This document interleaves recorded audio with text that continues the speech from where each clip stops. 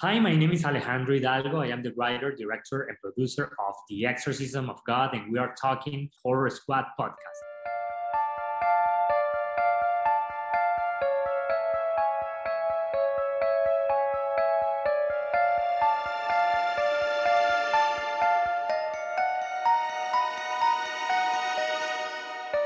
Hello, welcome back to the Horror Squad podcast, episode number 279. Tonight, we are talking about The Pope's Exorcist, which is currently streaming on VOD. Might be in a couple theaters lingering about, but definitely on VOD. I'm one of your co-hosts, Todd. We have Joe. We have Steve. Men, how are you?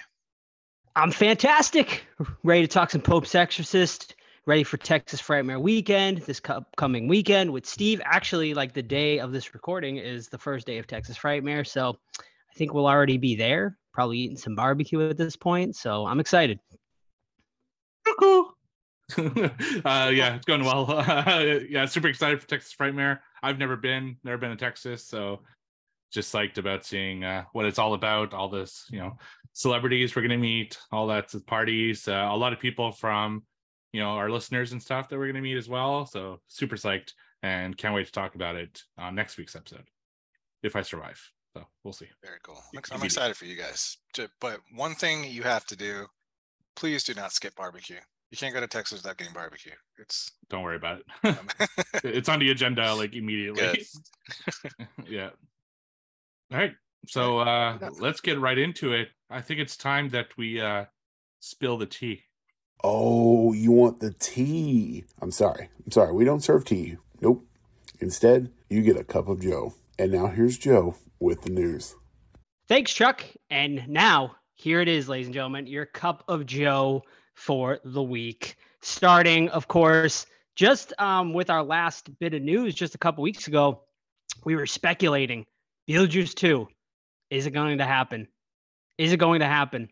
Well, ladies and gentlemen, it is definitely happening, as it has actually already started filming, and we now have a release date, September of 2024.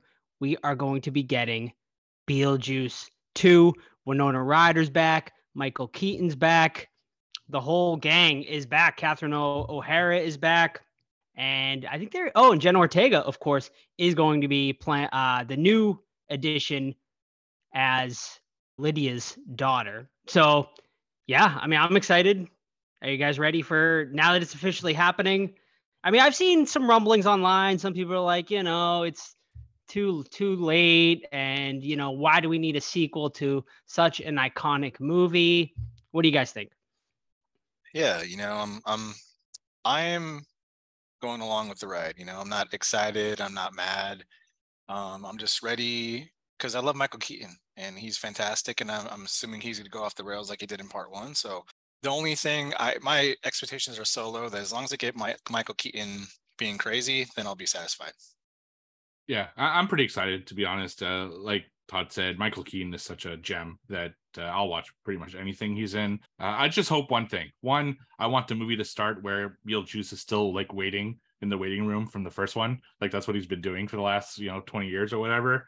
And I want more stuff in the afterlife. I think that'd be really cool. We did get news that Willem Dafoe is going to be like a police officer in the afterlife, and Monica Bellucci is also going to be in the film. So that's some fucking amazing casting right there. So I'm pretty psyched about it, and I'm glad it's actually happening. I always said I'm not going to believe it until I see like set pictures that they're filming it, and sure enough, I saw pictures of Lydia in the movie. So Lydia's still rocking the goth look, 50 years old. Yeah.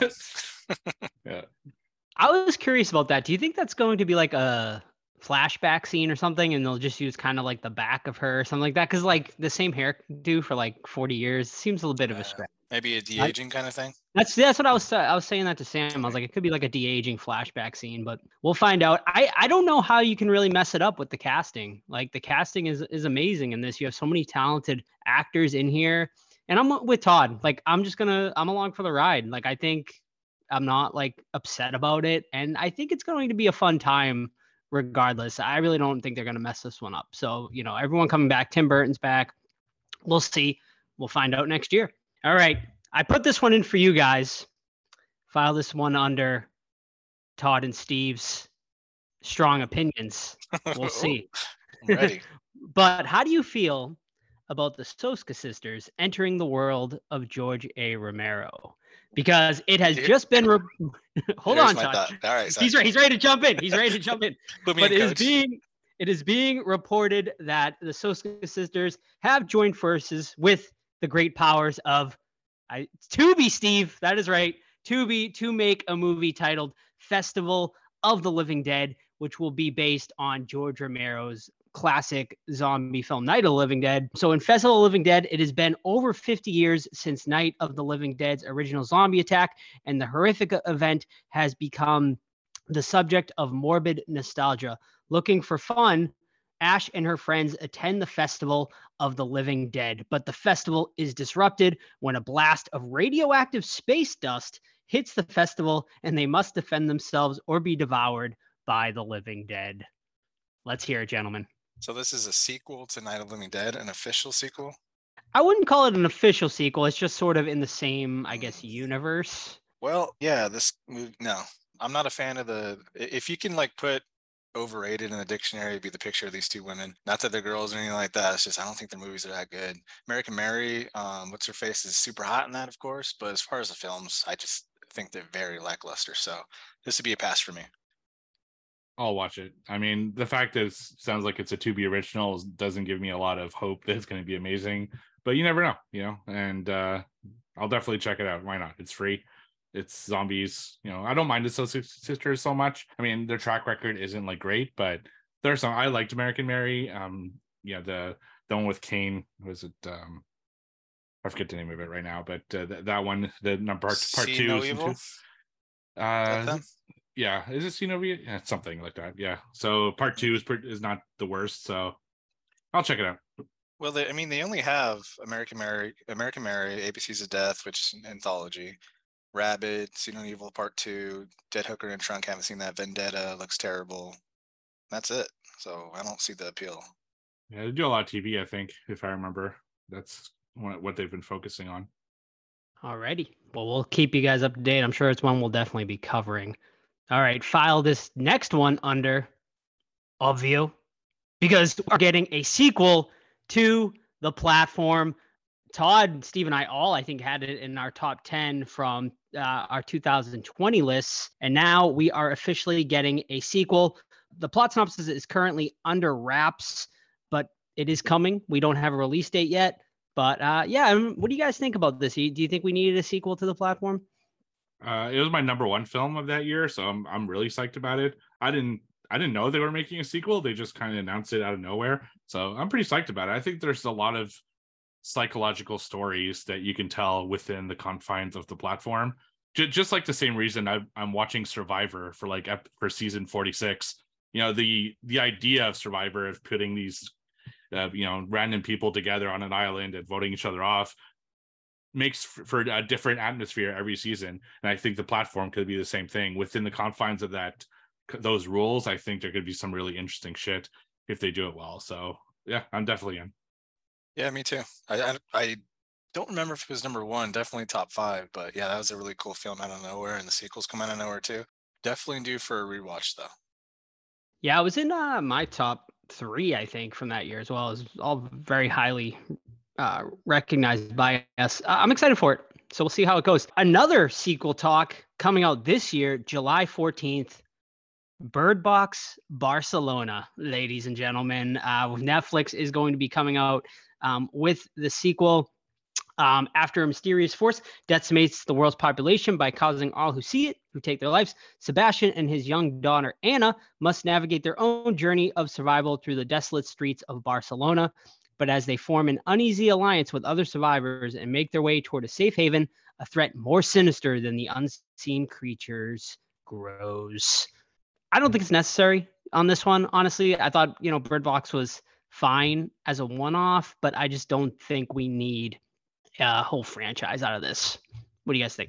Yeah, more sinister than creatures that make you kill yourself. And damn, what else they got? Yeah, I agree with you. It's the first one was serviceable. It wasn't like, ultra fantastic, but it was still pretty cool. But yeah, like when you compare it to Beetlejuice 2 and people saying, is it too late for that? like I feel more inclined to say it's too late for Bird Box 2 than it is Beetlejuice, even though the time gap is way different. Just because you have iconic characters in Bird Box, it's kind of like a hot item for a month or so, and then disappeared. So, we'll see. Yeah, I agree. I thought the first one was okay. I really didn't need to see a sequel, and it's this weird thing when movies come out just to streaming. Often they don't have legs, and I think Todd's right. Like after a month, no one talked about it anymore. So just being like 3-4 years later, it seems like it's like we've passed that and don't need to revisit it. So I mean, I'll see. I mean, if it's on Netflix, I'll probably check it out, but I don't have high expectations here. Yeah. Well, we'll keep it up to date. It might probably be one we end up covering. We'll see. And finally, last night was the Chainsaw Awards, Fangoria's Chainsaw Awards. I just wanted to run down the winners really quickly. Steve, Amityville Christmas, how do you feel about it? Did you watch that one? I know you're the biggest Amityville lover of all of us. Amityville Christmas, from the makers of Carousel, is probably the worst one I've ever seen. And I've seen a lot of Amity films. They are like, this category is almost made me not take this like award thing seriously. By putting that category, I was like, fuck this movie. So, and that was the worst one. It was horrible. It's, I think it was one of the worst movie. I think I put it lower than Dashcam last year. So that's fucking saying something, man. You need to be special to go lower than Dashcam. So congratulations, Steve Rudinsky. What category was this for? So they, obviously, to be facetious, they did the best Amityville movie category for all of the Amityville movies that came out last year, and Amityville Christmas Vacation was the winner. Next, best documentary feature, Pennywise, The Story of It, which I watched and it was pretty good. Best creature effects goes to Prey. Best cinematography goes to Nope. Best screenplay goes to Scott Derrickson for The Black Phone. Best director, Jordan Peele for Nope. Best kill, bedroom scene, anyone? Allie's death in Terrifier 2. I don't think there's any real surprise there. Best makeup effects. Congratulations to Damian Leone for Terrifier 2. I think well deserved on that one. Best costume design goes to Prey. Best supporting performance goes to Madeline McGraw for The Black Phone. She was the young girl in that one. She was really great. I think we all gave high praise to the child actors in that movie. Best lead performance. I don't think a big surprise here. Mia Goth for Pearl. Best first feature goes to Watcher, which I know Steve and I were big fans of. Todd, did you end up watching that one too? I did. You did. You enjoyed it too, I think, right? There's like Romania or something, right? Yes. Yep, it was cool. All right, cool. All right, best international movie goes to Speak No Evil, which I know we all had pretty good praise on. And then, best series. No surprise there. Stranger Things, of course. And then best streaming premiere movie goes to Prey. Best limited release movie, Terrifier 2.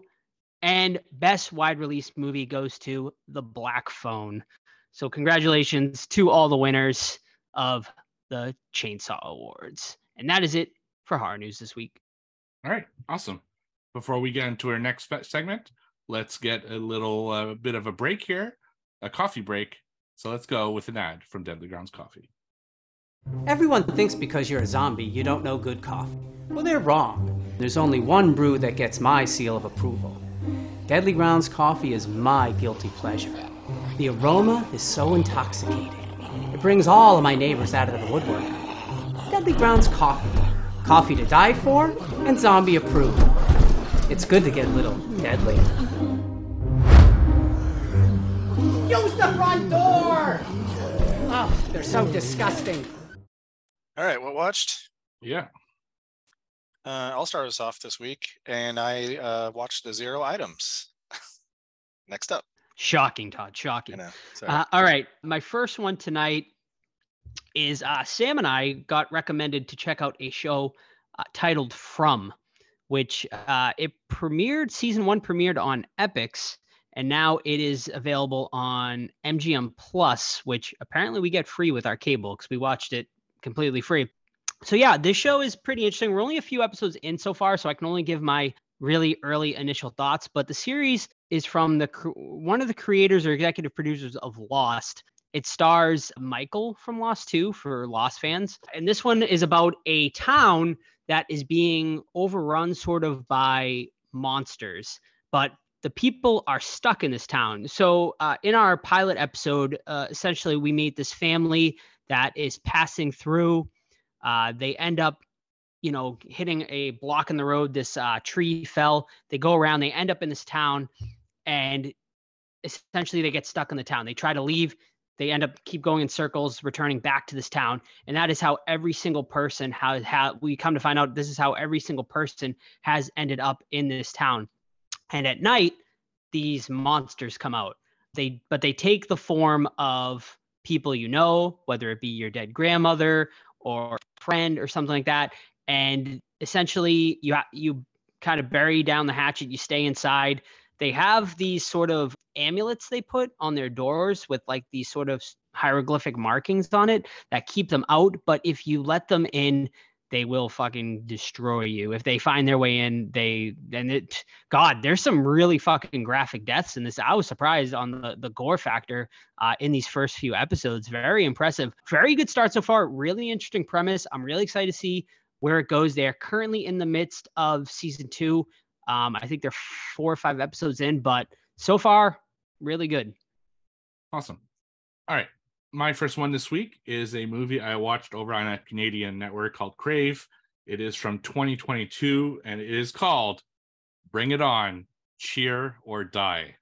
We talked about this when they announced it like a year or two ago, and we said that we would, well, at least one of us would check it out, probably me. You said you'd check it out. I'm trying to throw Joe and I under the bus. Yeah, just throwing you into the pot here. Just because out of pure curiosity. I'm not a fan of the Bring It On franchise or anything. I was just curious how they would take this franchise and make it into a horror film. So this one is a group of cheerleaders, and through some politics, they get kicked out of their school so that they're not allowed to do cheer practice in their school so that they can get ready for regionals. So one of them has an idea that, hey, let's go to an abandoned school that I have the key to because some family member has the key for it for whatever reason, and we'll go there. So on Halloween night, they all go to this abandoned school and do a full-on like cheer practice over the course of the night. And of course, a killer comes into the mix and starts picking them off one by one until the killer is revealed. Very, very basic story, something we've all seen a billion times before. And I mean, let's face it, I knew this was not going to be good. I mean, there's no way that this was going to be good. I went in with the absolute lowest of expectations, and I got to say, this is fucking worse than I thought it would be. It was awful. Like, they had no fun at all with this concept. I thought they could do something at least like goofy or fun, or kind of make fun of the Bring It On franchise, but also make it Halloween. I mean, we're talking, they maybe stuck a couple like cheap pumpkin pictures in the background to say that it's Halloween, and that's it. It's barely fucking Halloween at all in this world. The acting is terrible. The story's bland. The kills are pretty much all off screen. There's nothing for anyone to see. It's god awful. I had a hard time thinking about one positive, and the only thing I'll say is it was kind of well filmed. Like, it's well shot and stuff. So kudos to the cinematographer and the grips and everything, because everyone else outside of this, god awful. And I even subjected my wife to this, and she watches a lot of those cheer competitions, and she even said like even the cheerleading's bad. So absolute awful. I gave it half a star on Letterboxd, and if I could give anything lower, I probably would have. I feel like I'll end up having to watch that anyway, because Sam is a fan of that franchise, and the fact they made a horror version of it, she'll definitely be into that. All right, my last one tonight came from the recommendation of Steve, which he talked about last week. This one is a Shudder exclusive called From Black. This movie is about a mother who unfortunately has kind of delved into the world of drugs. She's a drug addict. She's supposed to be watching her kid. She ends up, basically getting high instead. Kid ends up going out to play, or I think he's actually going to school. I think he was looking for because they show them trying to wake up the mother, but she's so fucking spaced out that she can't. So he ends up kind of taking his own way. And unfortunately, he ends up dying in the process because of her neglect. Flash forward, we end up seeing sort of amazingly, she's not in jail, which they never really they don't explain how she ended up getting away with it, really, I don't think. But she's not in jail. She's, trying to clean her life up. She's in, group therapy when one day a guy explains to her, what if, we could get your son back? And the rest of the time is her and this gentleman doing rituals to bring her son back. And I'll leave it at that. This movie is very similar to A Dark Song. I don't know if a lot of people have seen it. It was on Netflix a while back. It made my top 10 list of the year it came out, back in whenever it came. I don't remember, maybe 2018, 2019, something like that. But I absolutely loved A Dark Song. So this is not as good as A Dark Song, but it is still a pretty dang solid movie. If you're into, it's definitely a slow burn, so you definitely have to have a little bit of patience, but I think it pays off fairly well. There definitely had some issues with it. I think the demon, though, is pretty cool in it, and I liked where it went. I do agree with Steve. I think it did get. I think it was rushed a little bit towards the end. I think they could have did a better job with the ending. But I gave it 3.5 out of 5 on my Letterboxd, so I definitely think it's worth a watch, and it's honestly one of the better horror movies I've seen this year, because this year hasn't been so great so far. So it's currently sitting in my top 10. I don't expect it to stay in my top 10, but we'll see. Yeah, absolutely.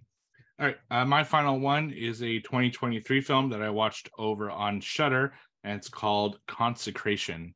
So this is the story of a woman, and her brother passes away at a convent, and she goes there to investigate kind of what's going on and to make sure that, identify the body and all that kind of stuff with the police officers. So she goes there, and a bunch of stuff happens where she gets injured, and all of a sudden she's kind of taken care of by the nuns and the priest who are running this church and the convent. And as she stays there during her stay, she starts to realize that there's something amiss here. The nuns are kind of acting weird, and her brother's death isn't as straightforward as she was led to believe. She was led to believe basically he committed suicide, but there seems to be more to it, and the nuns and the priest seem to be responsible for it. So this is right in my wheelhouse. I really like religious horror. I really like nuns involved in stories because I find them freaky. And this one has a great setup. The nuns are all in white, and every time something happens with blood, it's like a really visual cue that I really like. It looked creepy. You really felt like there was something crazy here. You see kind of these ghosts or apparitions that the girl sees, which are pretty creepy as well. And I was really into it, to be honest. But I feel that the execution didn't end up being all that great. The twist didn't grab me in any way, and it just left me kind of empty by the end of it. There were some cool stuff in it, and I don't think it's one that's amazing or anything, but people maybe want to check it out if you like religious horror, because there's some good stuff out of it, but it's nothing that would make my top 10 or anything like that. I gave it 2.5 stars over on Letterboxd, so that's Consecration over on Shudder. All right. Trivia time. So quarter number two's numbers are as follows. Myself, Todd, in the lead with 21. Steve in second place with 15. Joe in third with 12. Who would like to lead off today? I'll go. I'll start it off. Oh. Steve in with her. Steve was in early. He was early. He was faster. All right. Now, I'm going to start this week as I do every week. Going to start with a guess the movie based off the IMDb parental guide, just because I haven't gotten bored of it yet, so it'll happen eventually, but not yet. First one, sex and nudity. Yes. A woman is shown showering, but we only see her back and butt. When she gets out, there is a split-second view of her breasts. She walks into the locker room wearing a towel. She drops it, revealing her breasts and pubic hair. Then she slips on panties and sweatpants. At that point, she is chased topless by the killer. Man, they took the effort to describe that. Right? He had to type one-handed though when he was starting. Okay. Violence and gore. A woman is hit repeatedly in the head by an axe. All the hits are off screen. There's a brief image of the axe in her head with blood all over her face. Her attacker has blood stain on his shirt, and he saws her limbs off screen. Her severed head is briefly seen later. Sheesh. Chill. Profanity. 1 sexual use of the F word, 5 uses of bastard, as well as frequent uses of shit, damn, hell, son of a bitch, and religious exclamations. Alcohol and smoking. A woman is drugged. There wasn't much here. Frightening and intense scenes. An extended chase sequence wherein the female victim is so terrified that she visibly urinates in her sweatpants before being murdered. Interesting. Dang, what is this? It sounds cool. It is cool. It's a good movie. It's a very intense movie. Yeah. Huh. I'll let you guess, and I'll give you a decade. I feel like that hatchet. Like I feel like I've seen that like image. A lot of these descriptions seem like they would give it away, but I'm drawing a blank. All right, I'll just give you the decade. Terrifier? Wrong. I'll give you the decade. It's the 80s. Okay. Stage fright? Wrong. Oh. I feel like it might. Is it one of the Friday the 13th? Wrong. So the movie you were looking for. Pieces. That's correct. That's exactly what it is. Yeah. Wow, just Nice. at the buzzer there. I don't remember any of that. Yeah. Great movie. Jeez. Yeah, I love that movie. I love it. Yeah. Wow. I watched that for the first time based on Todd. I think. Well, what was it that gave it away, Joe? I just like was thinking of like really no. I mean no. I got nothing on me. I was just thinking of like really brutal shit from the 80s and like that and like hardcore nudity and that kind of like jumped in my head. He kills his mom with the axe in the beginning. Mm-hmm. Repeat it. Okay. Dang. All right. It was a lucky guess too though. Good job. All right. From my buddy Brent, Letterboxd reviews. Clue number 1. This is like Evil Dead's drunk, less intelligent, sexier cousin. Clue number 2. So that's where women keep their lipstick. Neither demons. Yeah. Correct. Damn it. And then last one would be, wow, bodacious boobies, sis. Little creep kid. Love it. All right. A bit of a new trivia category tonight. Okay. Name the horror director based on these 3 non-horror movies he's directed. Oh, nice. Okay. Number 1, we have For the Love of the Game. Sam Raimi. Correct. Number 2, I'll read off the other 2. Oz the Great and Powerful, and The Quick and the Dead. Quick and the Dead's awesome. That's an amazing film. Yeah, so good. I never saw Oz though, but I don't think I ever will. It's not good. Yeah, that's James Franco, I think. I think I saw in theaters too. Yeah, not good. Oh man. Yeah. All right. This is Guess the Movie based off the Letterboxd review. And as I like to do, these are our Letterboxd reviews. Shit. All right, first one. If you like a movie with constant tension, this is definitely for you. The story plays out as a deliberate slow burn and does a great job of keeping you guessing as to what's really going on. Okay. Next one. Went into this one completely blind, and overall it was pretty enjoyable. This one gave me Hitchcock vibes. This is a slow burn for sure, and ultimately I feel the payoff came up a bit short. But it was a solid ride throughout, and I'm definitely interested to see what the filmmaker does next, because she definitely has some talent. Final one? That was Steve's review. Nope, that was mine. Oh, was yours? Oh, shoot. I had to cut half my review because I went too much into details. I think I already know it. You want to guess, or you want the last one? I'm going to say Watcher. Yeah, that's right. Mm-hmm. Yeah. He's Couldn't believe we mentioned. Yeah, I know. Making up for last 2 weeks. That's right. All right. Letterboxd reviews continued. If the villain is bad, why sexy? Okay. Let's go number 1. Clue number 2. I think it's neat that this movie went, what's the coolest name we can think of for the suave and scary vampire? And then they just picked Jerry. Fright Fright Night. Night. Oh, I don't know. It's close. Go to the tapes. I'll Go have to to the go to the tapes. tapes. I'm going to leave it empty, Okay. and then you just let me know. I'll let you know. It could have been a tie, though. It seemed very It's close. It was very close. All right. 3 letterbox reviews. Do it. Name the movie. 100% pure horror. 100% complete paranoia. 100% practical effects. 100% proof that horror doesn't need CGI, and 100% timeless. Number 2.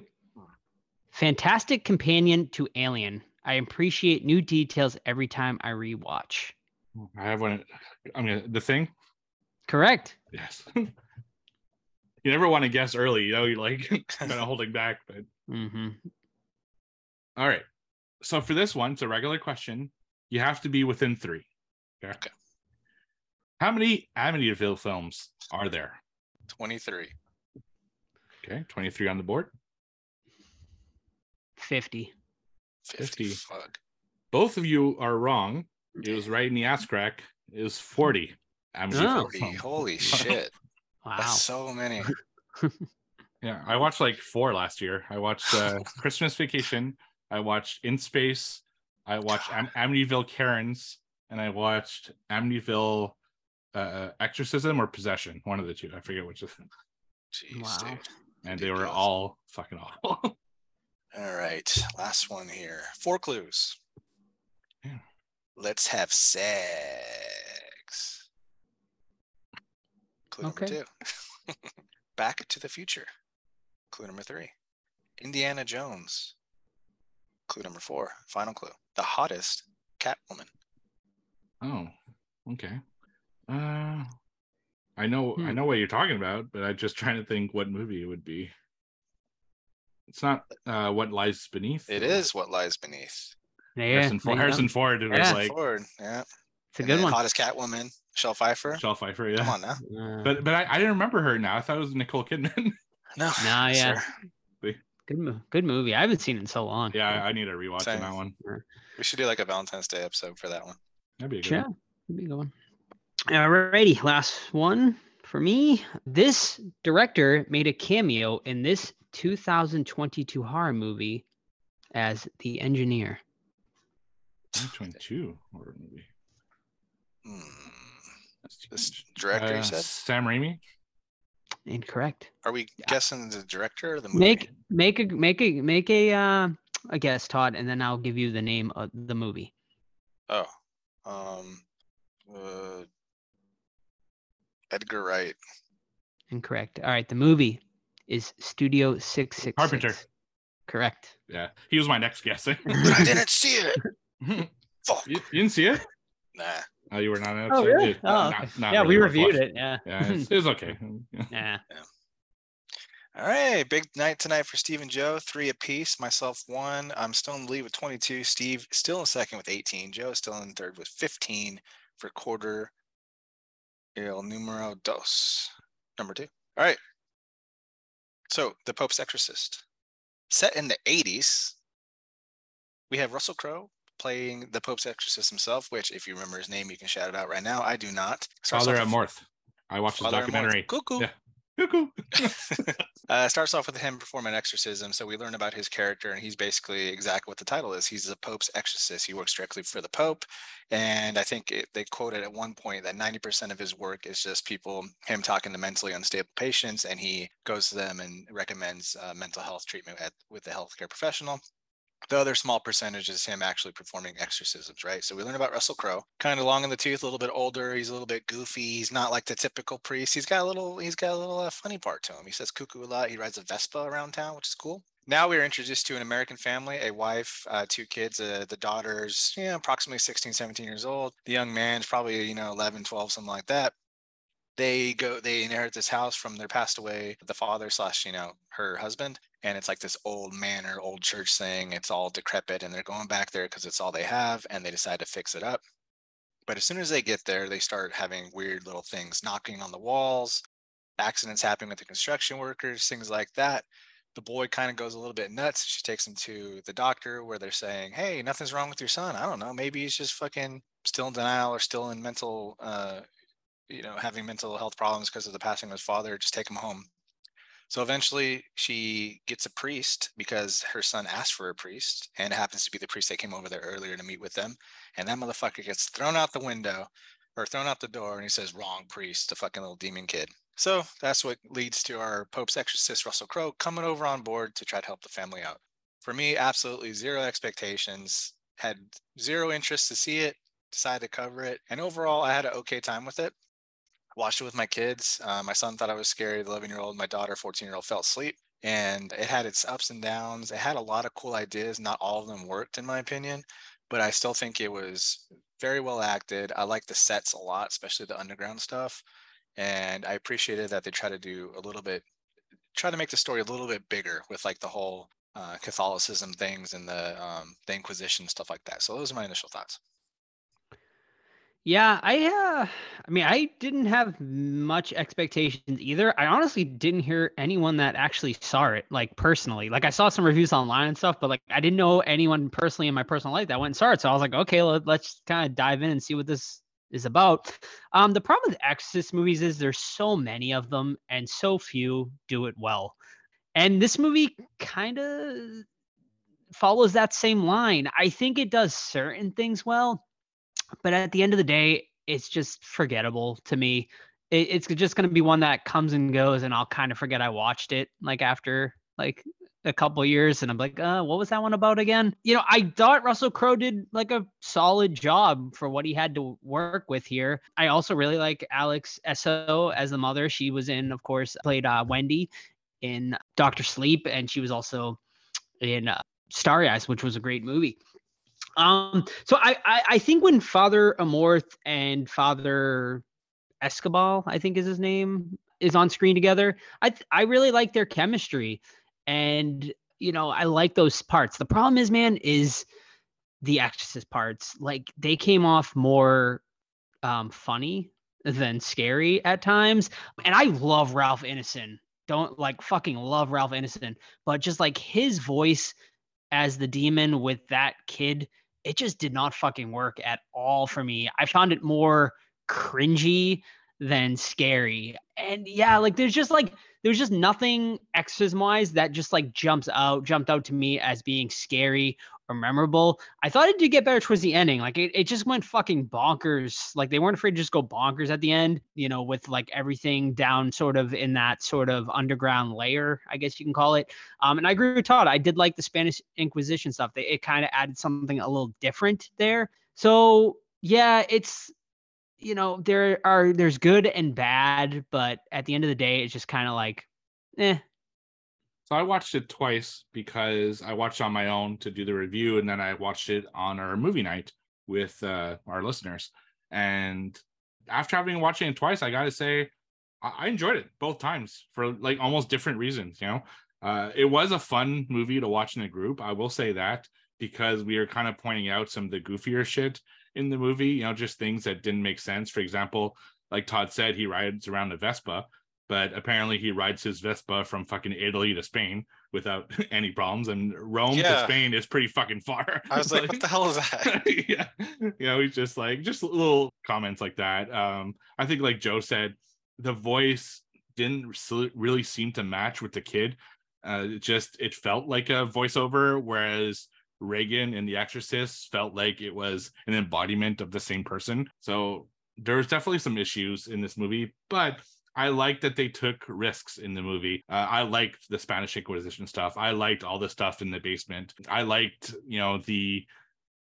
how intense it got at times, because on one hand it was goofy, but on the other hand, the kid's like grabbing his mom's tits. He's saying some absolutely fucking vulgar shit, talking about like fucking people and making them come. And it's like, god damn, this feels like two different movies. Like part of it is a really like hardcore horror film, and part of it is like kind of a goofy toned down movie, and it's like it didn't know which of the two it should be.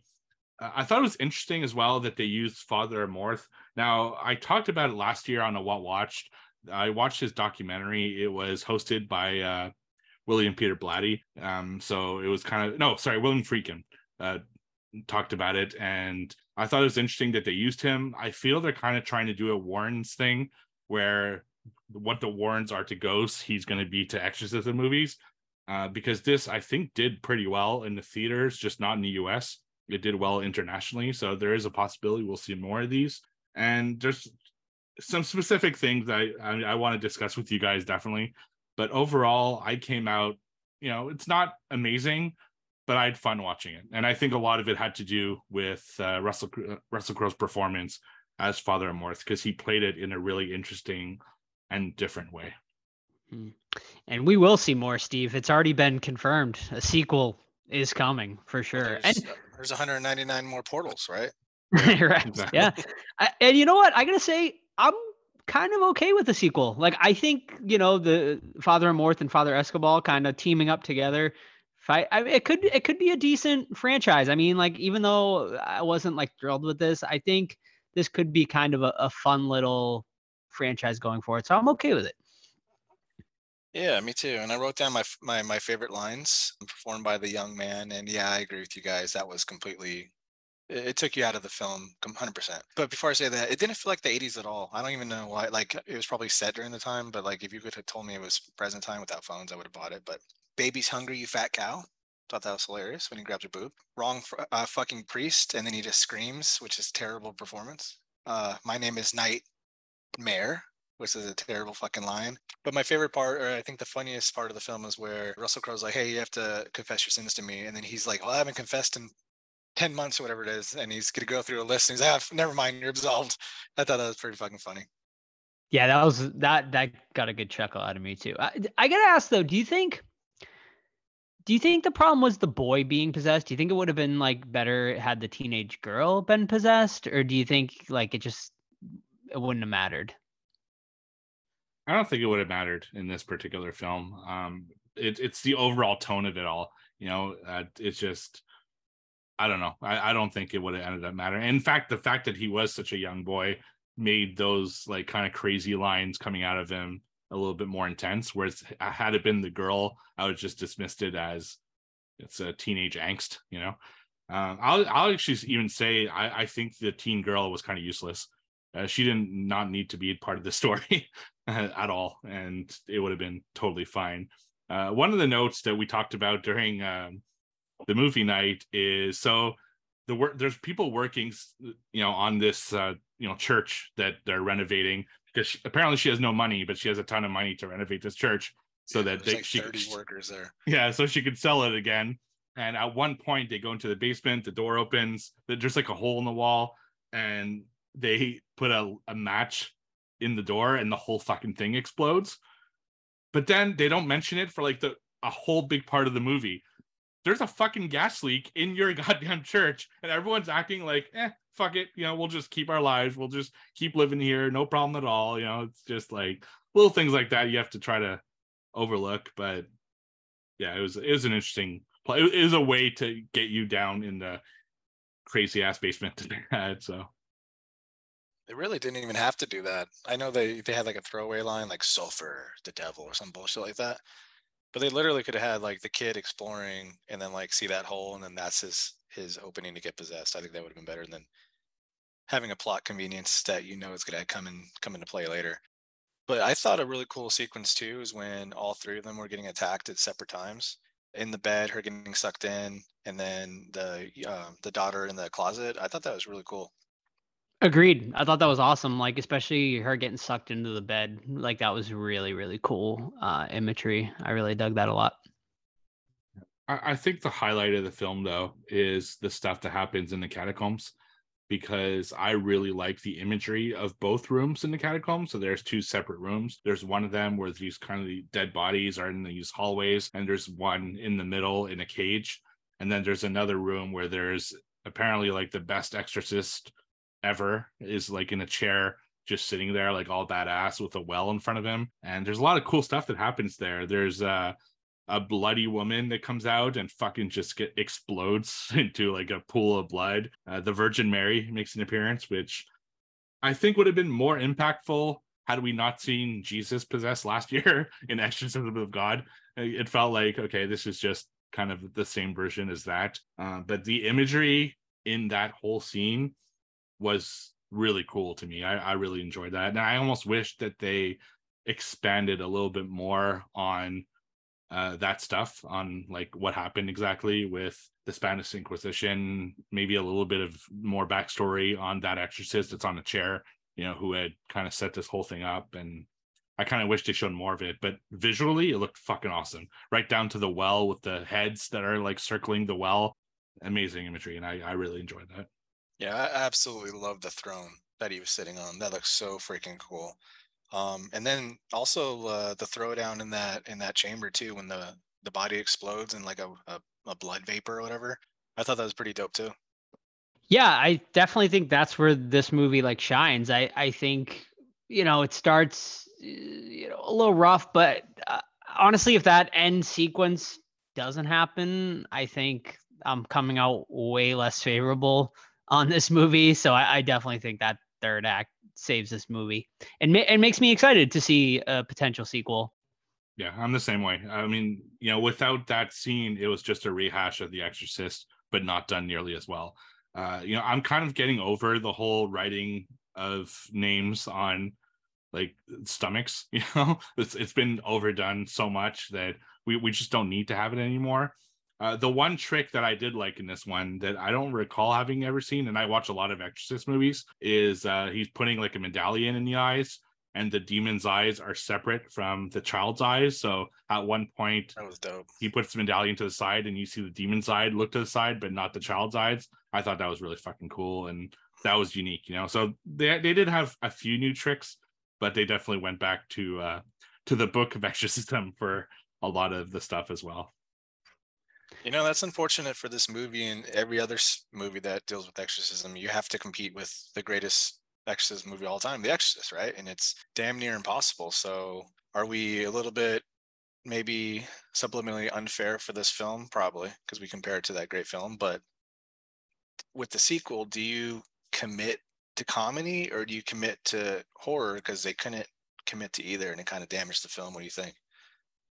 I mean, I think you got to stay horror for sure. But I mean, I think, the little bit of comedy bits work. You just have to commit more to the horror, obviously, than the comedy. Because I mean, there's comedy in The Conjuring, in little sequences here and there, and that worked well. And I mean, I would disagree with, I think you can still make a good Exorcist movie on its own. Because I mean, I looked at The Exorcism of Emily Rose, which is highly regarded as one of the better exorcism movies that's come out, and also The Last Exorcism.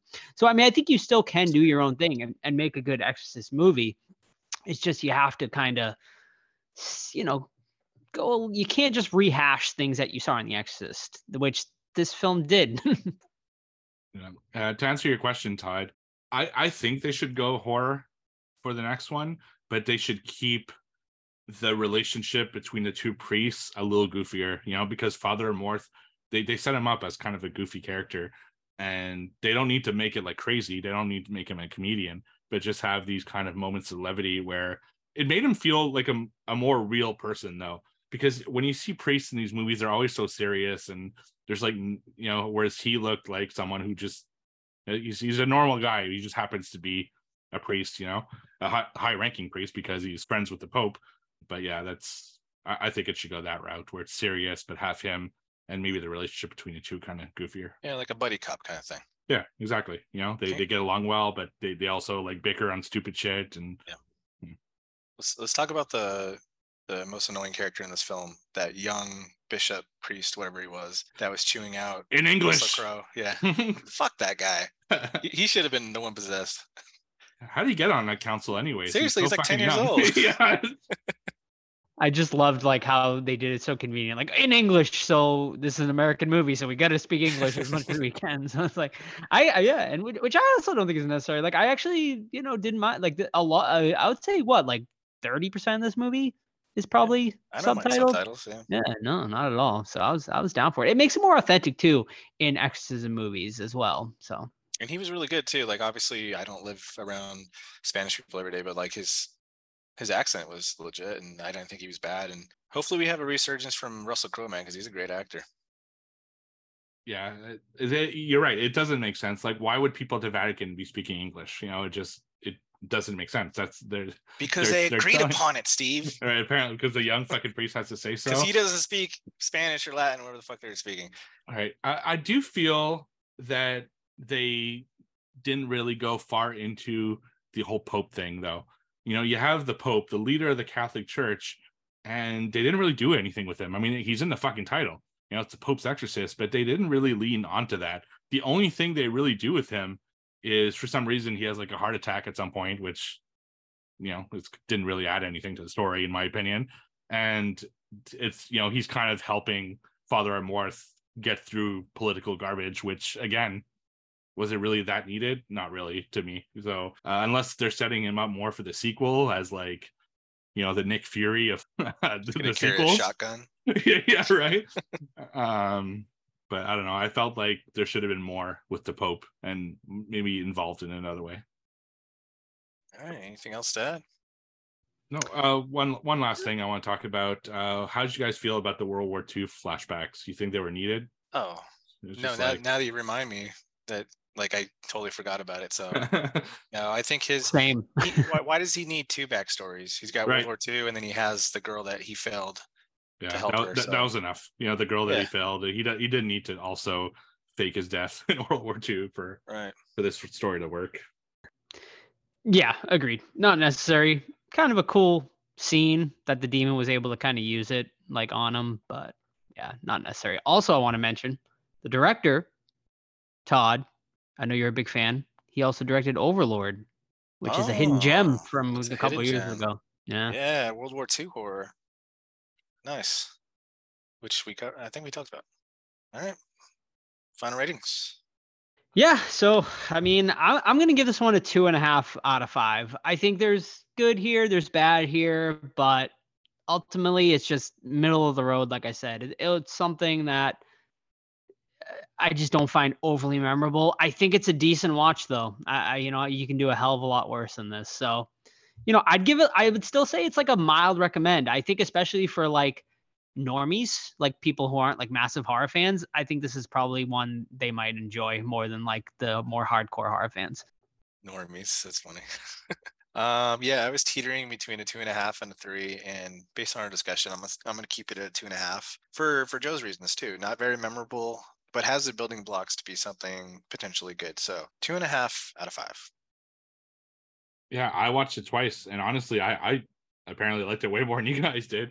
I had a lot of fun. Like, I watched it twice in 24 hours, and I still had fun watching it both times. It's just, there are issues for sure, but I had fun watching it. So I gave it 3.5. But I really love Exorcist movies and religious horror, so it's really like something I love. So that probably helped a lot. Not the best one, but I think it's totally passable, and I'd definitely watch a sequel. All right, guys, that is going to be it for this week. We hope you enjoyed our review of The Pope's Exorcist. And next week, stay tuned. Robert Englund's birthday, ladies and gentlemen. We have a special interview with the creators of the Robert Englund documentary, which is going to be coming out next week. And we are going to be covering a Robert Englund movie. We haven't decided yet, but stick around. Check out our Discord. The best way to get on our Discord, of course, is send us a DM, Facebook, Twitter, Instagram, the Horror Squad Podcast, and we will send you a private link to join our Discord. That is the absolute best way to keep up with the podcast. A great community over there. A lot of them are going to be at Texas Frightmare Weekend. We're doing a little meetup there. I know a lot of you aren't going to make it, but we do have some other events planned. So stay tuned over on the Discord. You can also email us anytime, the Horror Squad Podcast at gmail.com. And if you want to support the podcast, you can buy merch, tpublic.com/the Horror Squad Podcast, and leave us a 5-star review if you haven't already on your favorite podcast app. And that is going to be it, ladies and gentlemen. We will see you next week. Bye. Bye. Ooh.